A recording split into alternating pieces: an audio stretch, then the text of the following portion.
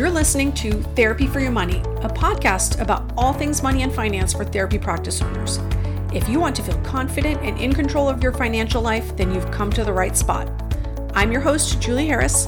I'm an accountant and the owner of Green Oak Accounting. My firm specializes in working with private practices across the U.S., and my team and I have worked with hundreds of private practice owners. I'm on a mission to share all the best practices I've learned along the way because I want you to have a profitable private practice. Hey everyone, welcome to Therapy for Your Money. If you're new around here, I am Julie Harris, and today we're doing a little bit of a different episode. So typically, you may have noticed the podcast focuses a lot on group practice because in my accounting firm, we work with mostly group practices. So today is a little bit different in the sense that we're talking about the financial ABCs or building blocks of starting a private practice. So just as a disclaimer, it's always a good idea to talk to an accountant or an attorney if you feel like you have some special circumstances or if you want advice that's tailored to you as far as starting your practice. But I'm just going to give you some general advice here on what I've seen. So right now, there are a lot of people starting private practices because it's kind of easier than ever with telehealth. Sometimes the motivation is financial, and what my team hears often is, well, I'm starting my private practice because I want to make my full fee. So I just want to start off by saying no one actually gets to keep their full fee. What I mean by that is in a group practice, you're able to go in, you see your clients, and you go home with minimal admin work, right? The scheduling, the billing, the decorating, the furniture, all of that is done for you. You don't have to get your own clients. You come in and you do the work. When you go into private practice, it might feel like you're keeping your full fee but you are still exchanging time instead of exchanging dollars. So you're spending some time tinkering on your website. You're the one answering the phone. You're the one scheduling or rescheduling clients. You're the one doing your own billing. So while you may be getting more dollars in your pocket from each session that you've done, you're exchanging time for that money, right? So if you'd like to see 20 clients per week working in a group practice versus 20 clinical hours per week in your own private practice, I guarantee you there's 100% chance that in your private practice, you are working way more hours than before, right? So I guess that's one of my pet peeves when someone says, I want to keep my full fee, because you are keeping that full fee, but there is a price to pay for that, right? So I want to make sure that we're going in having all that knowledge. All right, so when you're starting out, the A of our ABC building blocks is take action.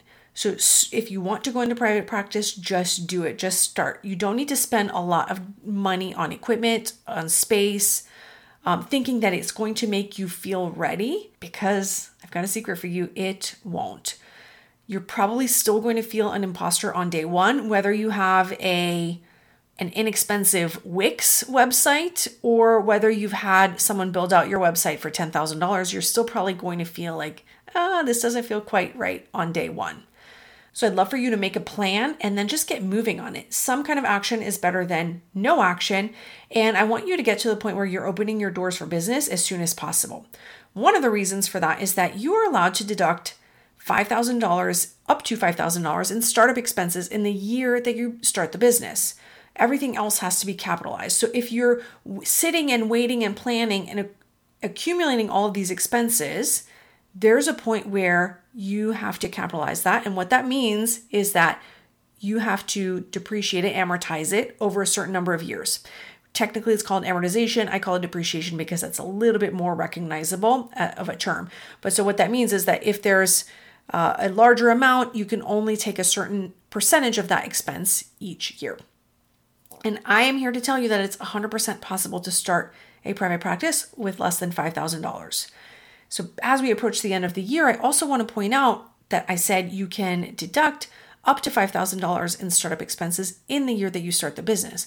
So if we're getting towards the end of the year and you're getting ready to start January 1, guess what? You can't deduct those expenses until you're actually open for business on January 1. So there is something to be said for having the startup expenses in the same year so you can get that deduction sooner, because ultimately you're out of that money. What I mean by that is, let me give you an example of a restaurant. So if you're opening a restaurant, that's going to be typically a much more labor intensive project. It's going to take several months usually. You're going to find the space, you're going to lease the space, there's typically going to be a build out, you're going to get all the tables and chairs and kitchen equipment, then you're going to hire the chefs and the servers and the bussers and the managers. And so everything that happens up until the point where you open the doors and you're able to accept diners in the restaurant, all of that is your startup expenses. So hopefully that restaurant example makes a little bit more sense. All right, the B of our ABCs of starting a private practice.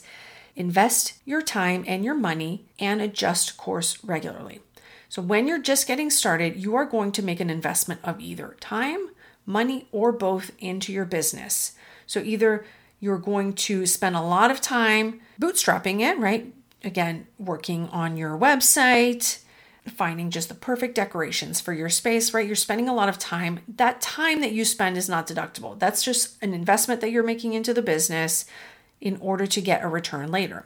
But you're also going to be contributing, in most cases, some cash up front. That might be $1,000, it might be $5,000, it might be $10,000. You're usually giving yourself a budget of, this is how much money I'm going to spend to get this business started. So that is not taxable to the business, right? So you're contributing that money to the business, that becomes your equity, and later you can take it out tax-free when there's cash flow available in the business to do that. So there's going to be a little bit of both. And then as soon as you get your first client, then there's going to be income coming into the business, or you're going to use that money to make additional purchases, right? And sometimes you may be in the what we call in the red, so have a negative profit margin for just a few short weeks, but it typically doesn't take very long to get to a point where you're at least breaking even or have some kind of profit. All right, I said also adjust course regularly. So what I mean by that is that if we look at time and money, right, you have both and you're going to be contributing both to your business. When you're just starting out, you're probably not going to want to spend a lot of money. So you're going to be spending a lot of time on certain items. This might be on your bookkeeping, on answering each and every phone call or email inquiry, or tinkering with your website. There comes a point where you, quote unquote, doing all the things is just going to get exhausting because your business has grown and it's overwhelming. But instead of just trying to make it work, I would love for you to take a step back and truly ask yourself, is this the best thing for the business for me to be doing this task, right? Fill in the blank as far as the task. Because I often find that practice owners that have grown their business from zero to completely full can have a hard time making that transition and taking that step back. But the reality is that giving or outsourcing to someone else a task that you don't enjoy and that you're maybe not great at, and for me, that's definitely the website stuff. So giving that to someone else means that you are going to have more time to see paying clients, and then you're able to focus on your area of genius and hire other people to work on their area of genius. So that's one of the mistakes that I see often in that growth phase, is just thinking like, I have to hold on to all this money. I can't possibly hire someone yet.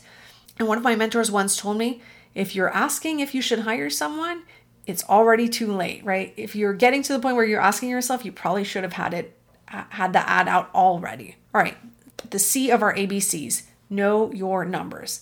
Obviously, I've mentioned this several times. If you've listened to other episodes, you've heard me say this before. There's usually at least 5 buckets, maybe more, that you will be spending your money on. So these are buckets. I am a very big fan of the Profit First methodology, so they can be bank accounts, but there's 5 main ways that you're going to be spending your money once it's coming into the business, right? Once you have income. So you're going to be spending it on operating expenses like software, phone, rent, website. You're going to be paying yourself. You have to be taking some money home, and you deserve to take some money home, right? And pay yourself for the work that you do in the business. There's going to be some funds reserved for growth or investments. And so that might be some marketing, some Google ads, developing a course, or even hiring. There's also going to be taxes. So in this case, you want to know what your entity is, what's expected of you, and how you're going to be taxed. I do have a pretty recent episode on quarterly estimated tax payments, so you may want to check that out if you're wondering how the heck that all works. But you want to know what is going to happen, because you don't want to get to the end of the year, have a big tax bill, and not be 100% sure how you're going to pay it. That's never a great situation. And then one of the last buckets of how you're going to spend your money is your emergency fund. On day one, you're probably not going to have that. But as you grow the business, I really love to see about 2 to 4 months worth of expenses in an emergency fund in the business. So that includes all of your expenses, your rent, and paying yourself as well. So I want you to have enough money so that you can survive. The business can survive if something happens.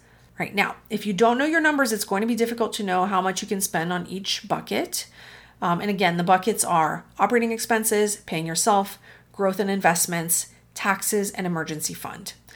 So if you plan to grow your business at all, I would highly recommend starting with an accounting software from day one.